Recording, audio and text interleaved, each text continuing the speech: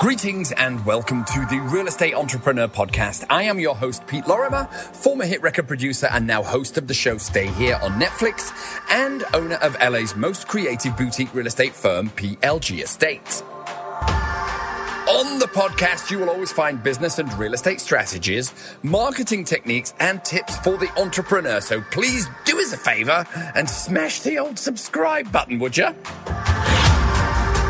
And the most important thing is if you would forward this to someone else who may get value from the content. Lorimer Podcast.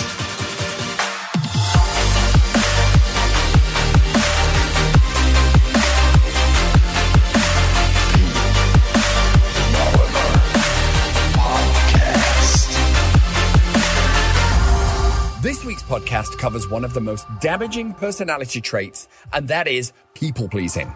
People-pleasing can be almost like a prison sentence and can consume our lives.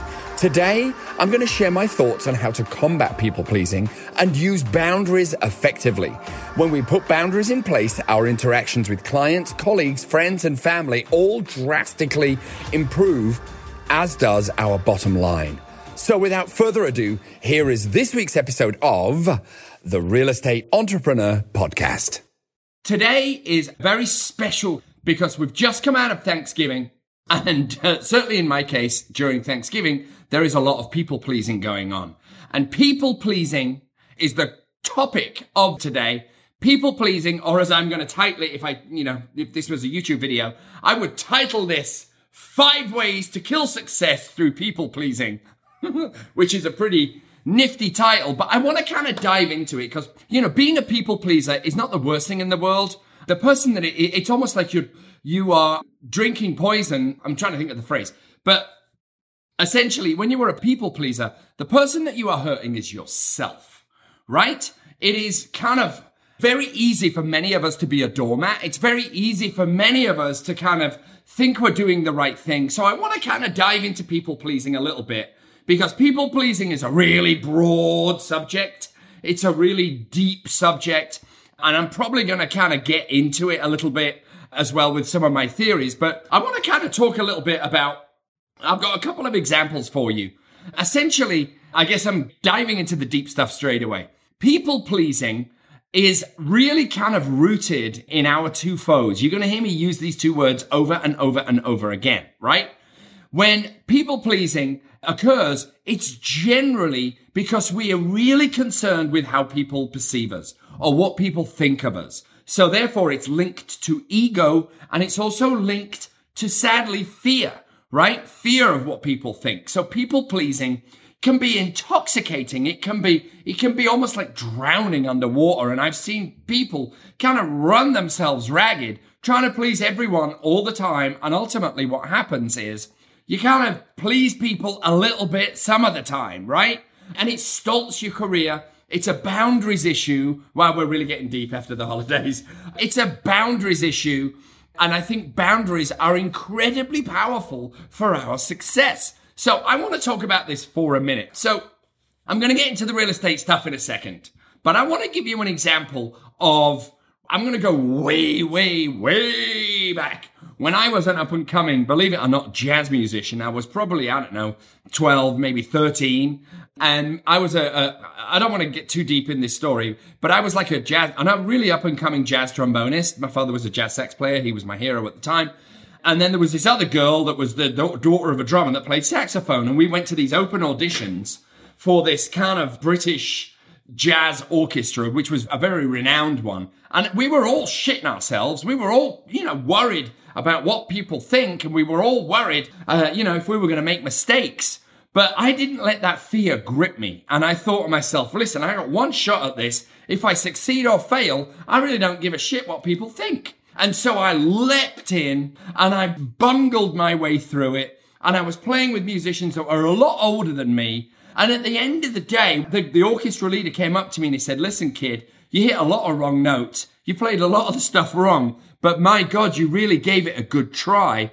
And he actually invited me to be part of the band. And I was one of the youngest players in that outfit, which set me on my musical career.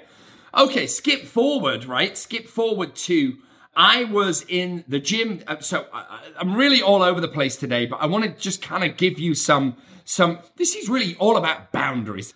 So people pleasing, right? Worried about what people think of me I'm very blessed. I really kind of don't care what people think, but I know a lot of you out there do. And ultimately, this is what the rules that I follow when I'm thinking about people pleasing is, are my actions going to hurt someone else? Are my actions going to affect my career negatively? Or is the worst that can happen, I might be embarrassed, I might fall on my ass, I might look like a dickhead. If that is really the worst case outcome, I don't care, because if there is a potential of it benefiting me, I'm going to go for it. I'm going to give you another example outside of real estate, and then we're going to get into real estate. So this morning, right, a couple of months ago, I bought myself a VR headset. I got myself the Oculus Quest. There's a boxing app on it. I really love doing the boxing app, but I also really love working out at the gym. And I thought to myself, it would be great after I've done my cardio if I can do my boxing at the gym with the VR. For about a month, I've been like, oh, people are going to think I'm a dickhead. People don't, they're going to judge me. And then I kind of bitch slapped myself and I said, Pete, what are you talking about? This is what you rant about all the time, not giving a shit about what people care, what people say or think. On goes the headset. I did an immaculate workout. I feel really good about it. Took the headset off. People were looking at me like I was bonkers. Didn't care. Okay, let's talk about it now in business. In business, people pleasing will crush your career into 1,000 pieces. Why? Because, as I mentioned earlier, when we're people pleasing, all we're worried about is, what do they think? Am I doing the right thing? Oh my God, am I going to get fired? Oh, am I going to lose this listing? Am I going to get this buyer in escrow? Listen, don't want you to confuse service with people pleasing. They are two very, very different things. People pleasing is very destructive to us. Service is incredibly powerful to our careers.